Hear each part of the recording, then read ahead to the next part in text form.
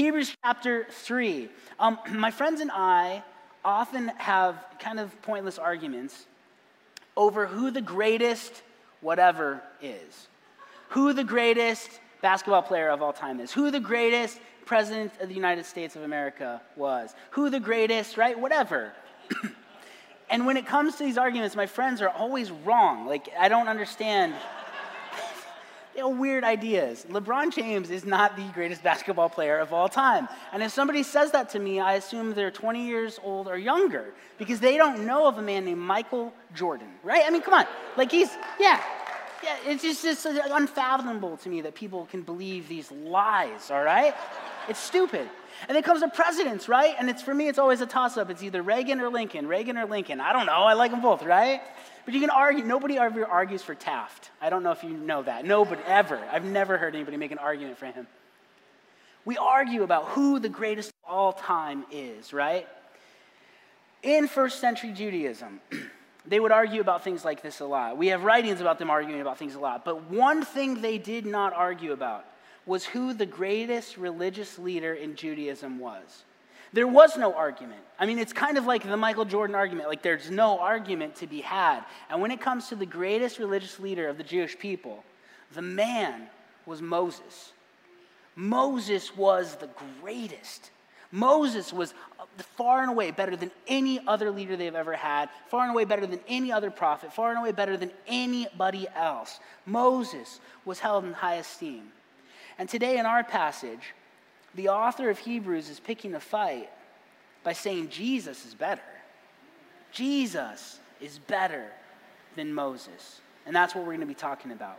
Look at the text, Hebrews 3. We're going to read verses 1 through 6a. Therefore, holy brethren, partakers of a heavenly calling, consider Jesus, the apostle and high priest of our confession. He was faithful to him who appointed him, as Moses also was in all his house. For he has been counted worthy of more glory than Moses, by just so much as the builder of the house has more honor than the house. For every house is built by someone, but the builder of all things is God. Now Moses was faithful in all his house as a servant, for a testimony of those things which are to be spoken later. But Christ was faithful as a son over his house. So when you're doing Bible study, and when you're reading your scripture during the week, and you see the word therefore, have you heard this before? What are you supposed to do when you see the word therefore? You're supposed to ask, what is it there for, right? Because it's referring to something back. So what this therefore is referring to is everything he's talked about in the first two chapters. Therefore, in light of all of this, therefore, in light that Jesus is the exact representation of God, therefore, in light that Jesus is greater than the prophets, therefore, that Jesus is greater than the angels, therefore, that Jesus is our trailblazer and our brother, therefore, what? Holy brethren, partakers of the heavenly calling, consider Jesus. So he's talking to Christians, right? And Steve's done an awesome job at laying the groundwork for that. These are believers who are holy brethren who are partakers of the heavenly calling. That's going to be important for next week when Steve's back, because he's talking about the second warning passage in Hebrews. And that real Christians can have real consequences for not following Jesus in their life. These are Christians. These are believers.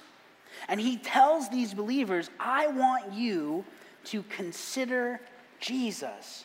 Consider Jesus. In our language, consider is like a weak word. So like if a friend asks me, hey, Robbie, do you want to come over to my house and hang out and have dinner and you can bring the kids and the wife? And I say, I'll consider it. What does that really mean?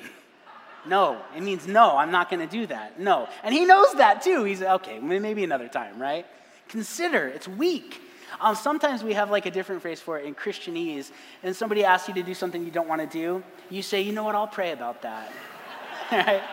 And that's Christian for no, I'm not doing it, right? But I can blame the Lord for it, not myself. So consider.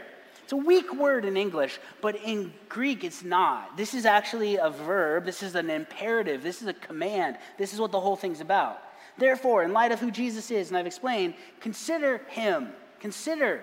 It means to take careful notice, to think about carefully, to make a study or an investigation. It takes time. We have to take our thoughts to considering Jesus. Why? Well, the Hebrews, like Trevor said last week, are undergoing persecution and temptation to leave Christianity and revert back to Judaism, right?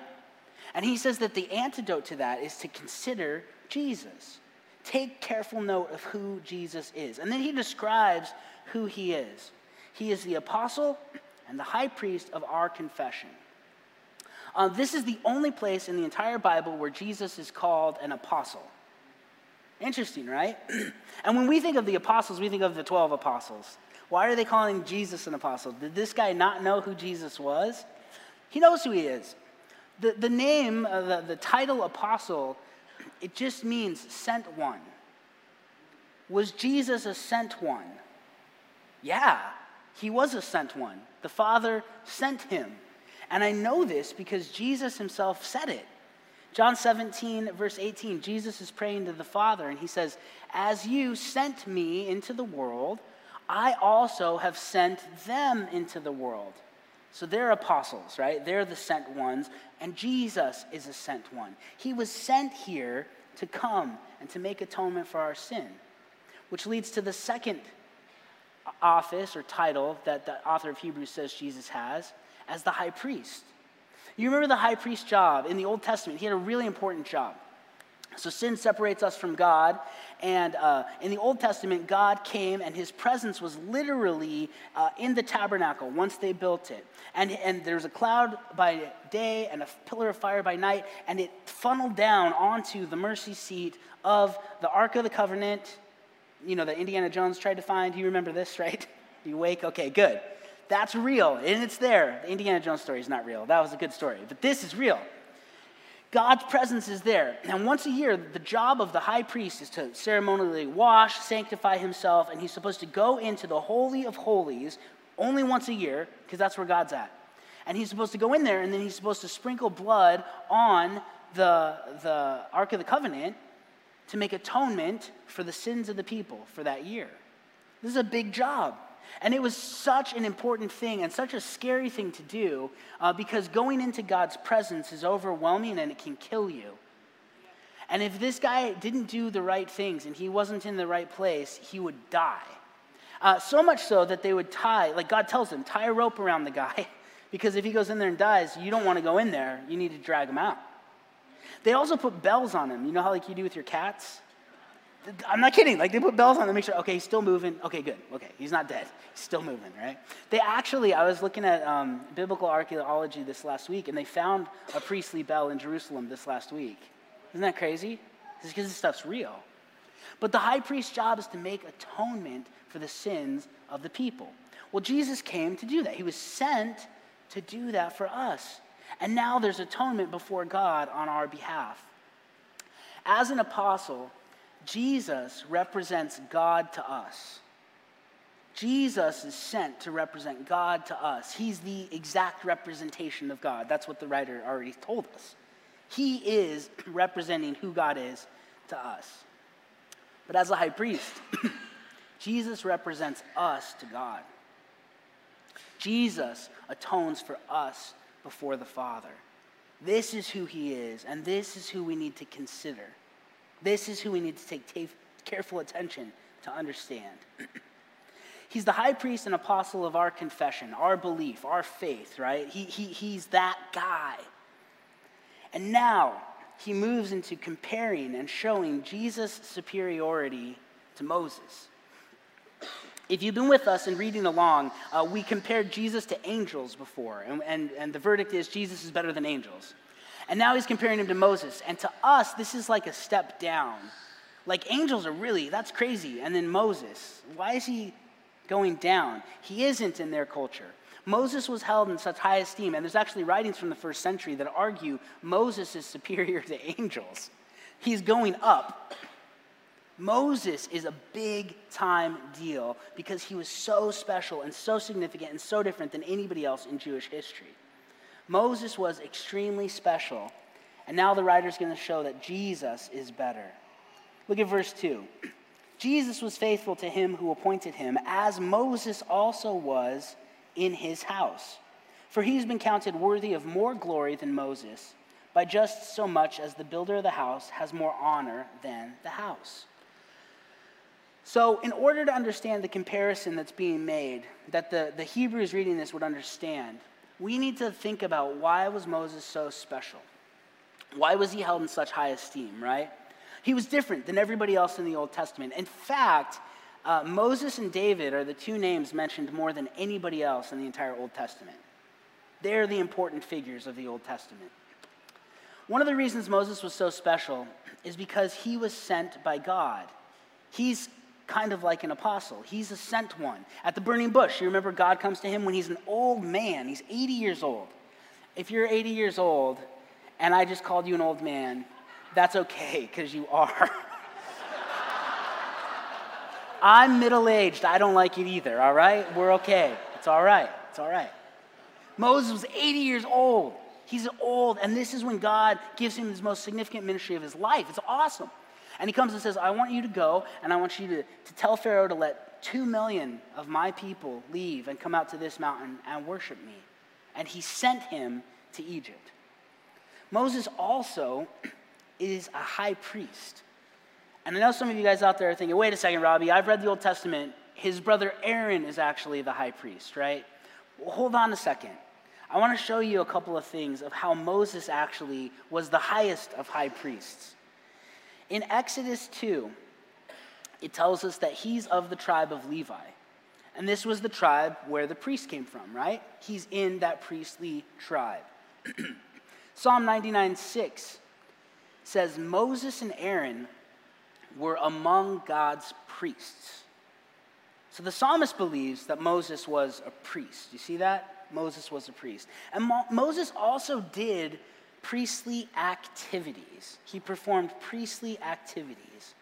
One of them was that he acted as the high priest in inaugurating his brother Aaron as the high priest, right? So he's over that. He's superior to Aaron. Moses also consecrated the tabernacle after they built it, blessed it, sanctioned it to be the house of God. Moses is said in Exodus 24 to have served at the altar. He does priestly duties.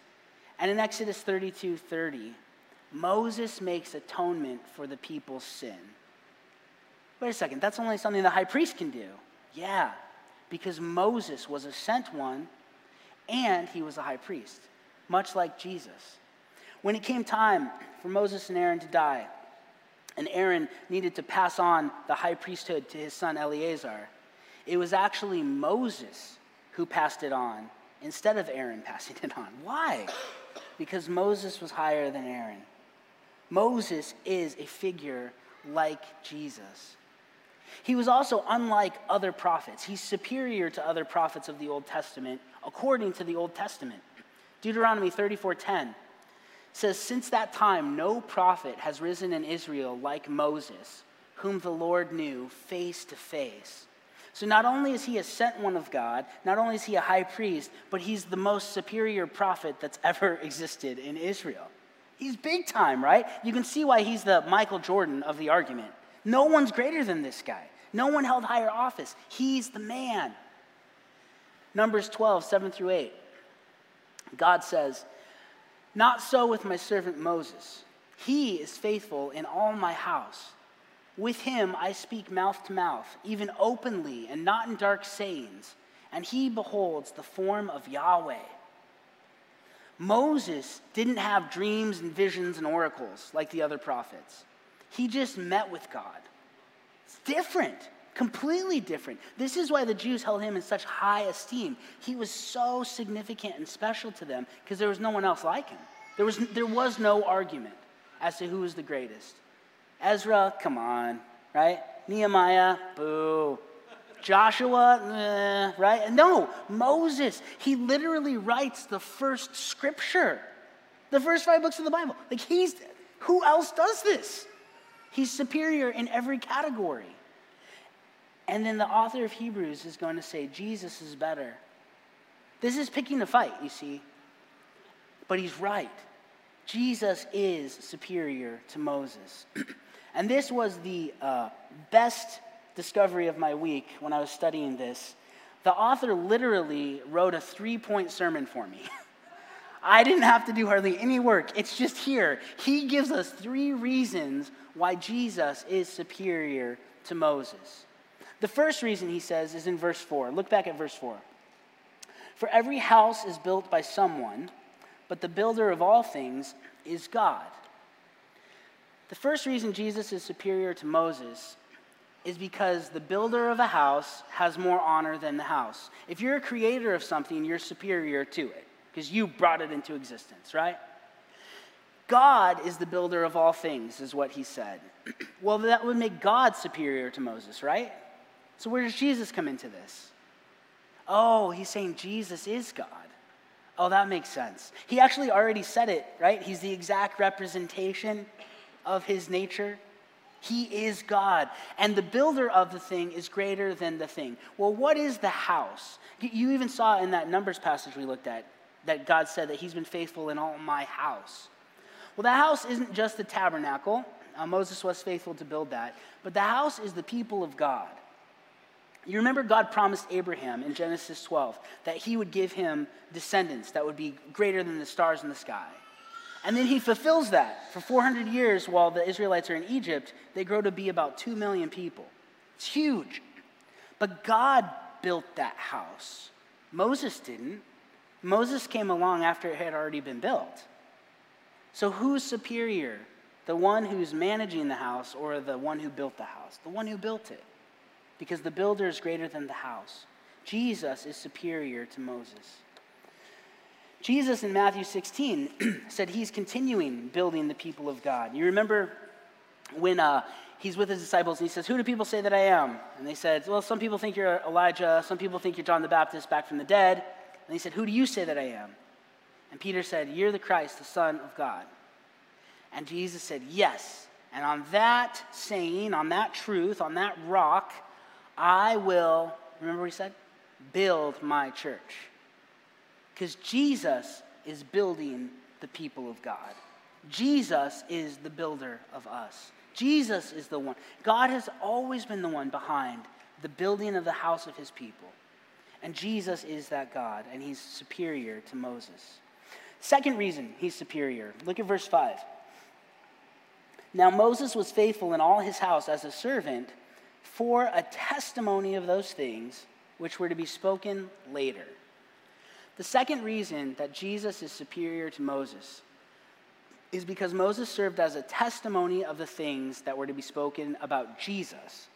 Moses pointed to Jesus. Jesus didn't point to Moses. Moses foreshadowed the coming of Jesus in his life and his ministry and his writings. And I didn't make this up. Jesus actually says this. In Luke 24, verse 44, Jesus said to them, "These are my words which I spoke to you while I was still with you, that all things which are written about me in the law of Moses and the prophets and the Psalms must be fulfilled." Jesus is claiming that Moses wrote about him. You see that? And I had to fulfill it. I have to fulfill all the things Moses foreshadowed about me. Well, how was it that Moses was a testimony to Jesus and he pointed the way to Jesus? If we had 2 weeks, we could go over all of the ways. I mean, this is really interesting. Do you remember when Jesus fasted 40 days before he starts his ministry? Did you know that Moses fasted for 40 days before he went and received the law from God? Jesus is the good shepherd. For 40 years of his life, Moses was a literal shepherd. When Moses was a kid, the emperor of the world wanted to kill all of the Hebrew boys born. When Jesus was a kid, Herod tried to kill all of the Jewish boys born. Moses had to flee to a house in Egypt to find protection from that death sentence. Jesus had to flee to Egypt to find protection from that death sentence. On and on and on and on. A couple of the significant ones I put up on the screen. One of the ways Moses foreshadowed Jesus was with this ordinance God gave him of the Passover lamb. You remember, as he's leading the 2 million Jews out of Egypt, God says, "I want you to take a lamb, a perfect lamb, spotless lamb, kill it, drain it of its blood, and then apply that to the door frames of your house. Because the angel of death is going to come and kill the firstborn of every house. But if the blood of the lamb is applied to you, death will pass over you. That's why it's called Passover, right? Jesus is the Passover lamb, but he's like the real one.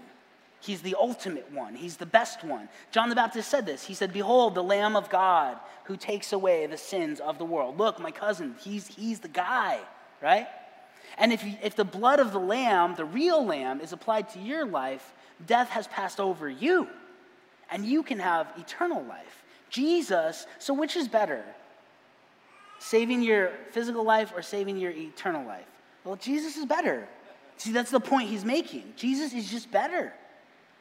Another way that Moses foreshadowed the coming of Christ was he led the Israelites out of bondage to Egypt. But Jesus comes and he leads anybody who will ask him out of bondage to Satan, sin, and death.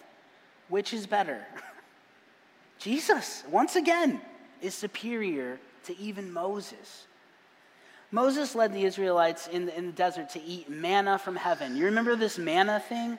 It's like magic honey bread that just shows up on the ground that tastes good and nutritious. Do we even have something like that today, right? It's awesome. They don't have to work for it. They don't have to make it. All they got to do is go and take it. It's great. Jesus actually compares himself to Moses with this claim. It's so interesting. When Jesus was talking about, in John 6, 51 through 58, he's talking about how Moses provided manna in the desert. And then he said, but I'm the living bread come down from heaven. You see that? There's a foreshadowing of Christ. This will give you sustenance to make it through the desert. I'm the bread of life that can give you eternal life forever and ever. Which is better? Jesus, once again, superior. Moses erected the bronze serpent. You remember this story? The people are such punks that God sends fiery snakes to torment them. And then they say, we're sorry, help us. And God says, okay. Moses, if you will build a snake statue and put it on a stick and raise it up high, whenever anybody gets bitten by a snake, if they'll just look to it, they'll be healed. I hike a lot, and I would love that guarantee, because rattlesnakes freak me out a little bit, right?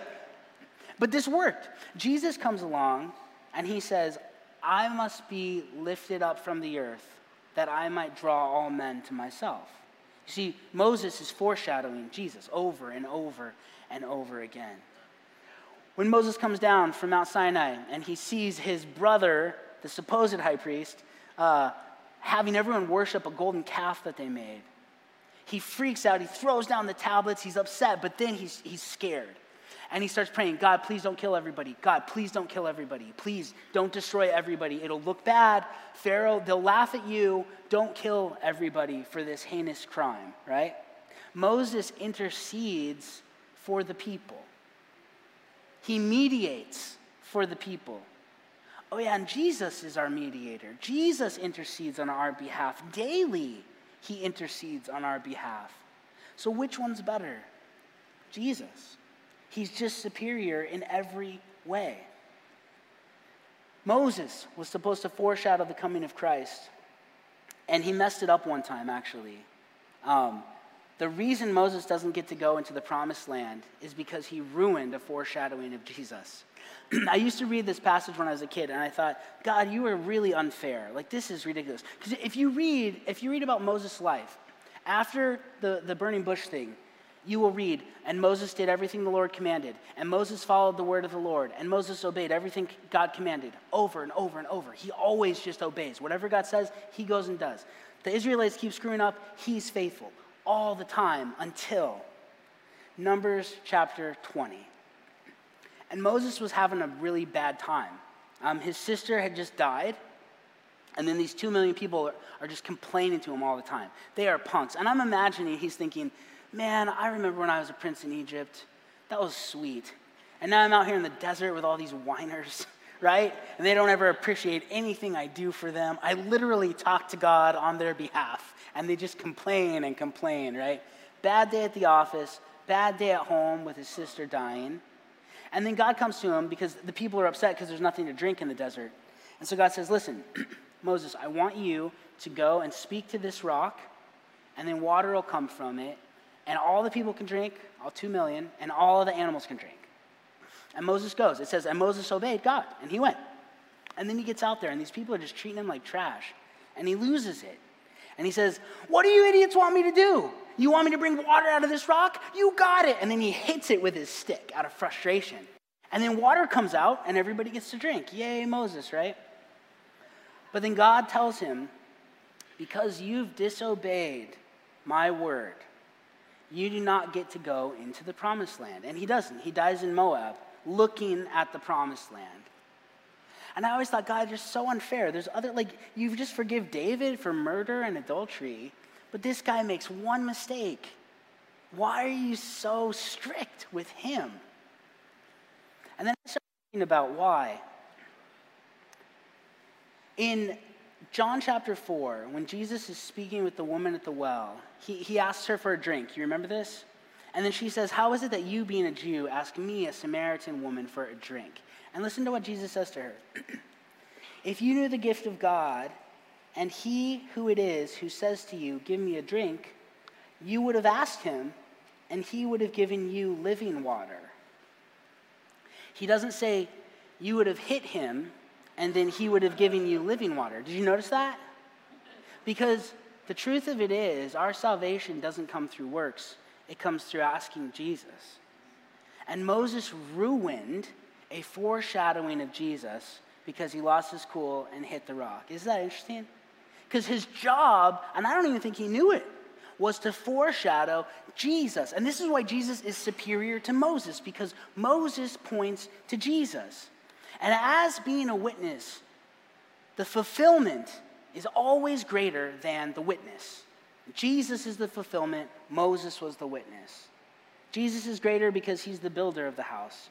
Jesus is greater because Moses served as a testimony to Jesus. And now for the third reason. Look at verse 5. Look at verse 4. 5 and 6. That's what we'll look at.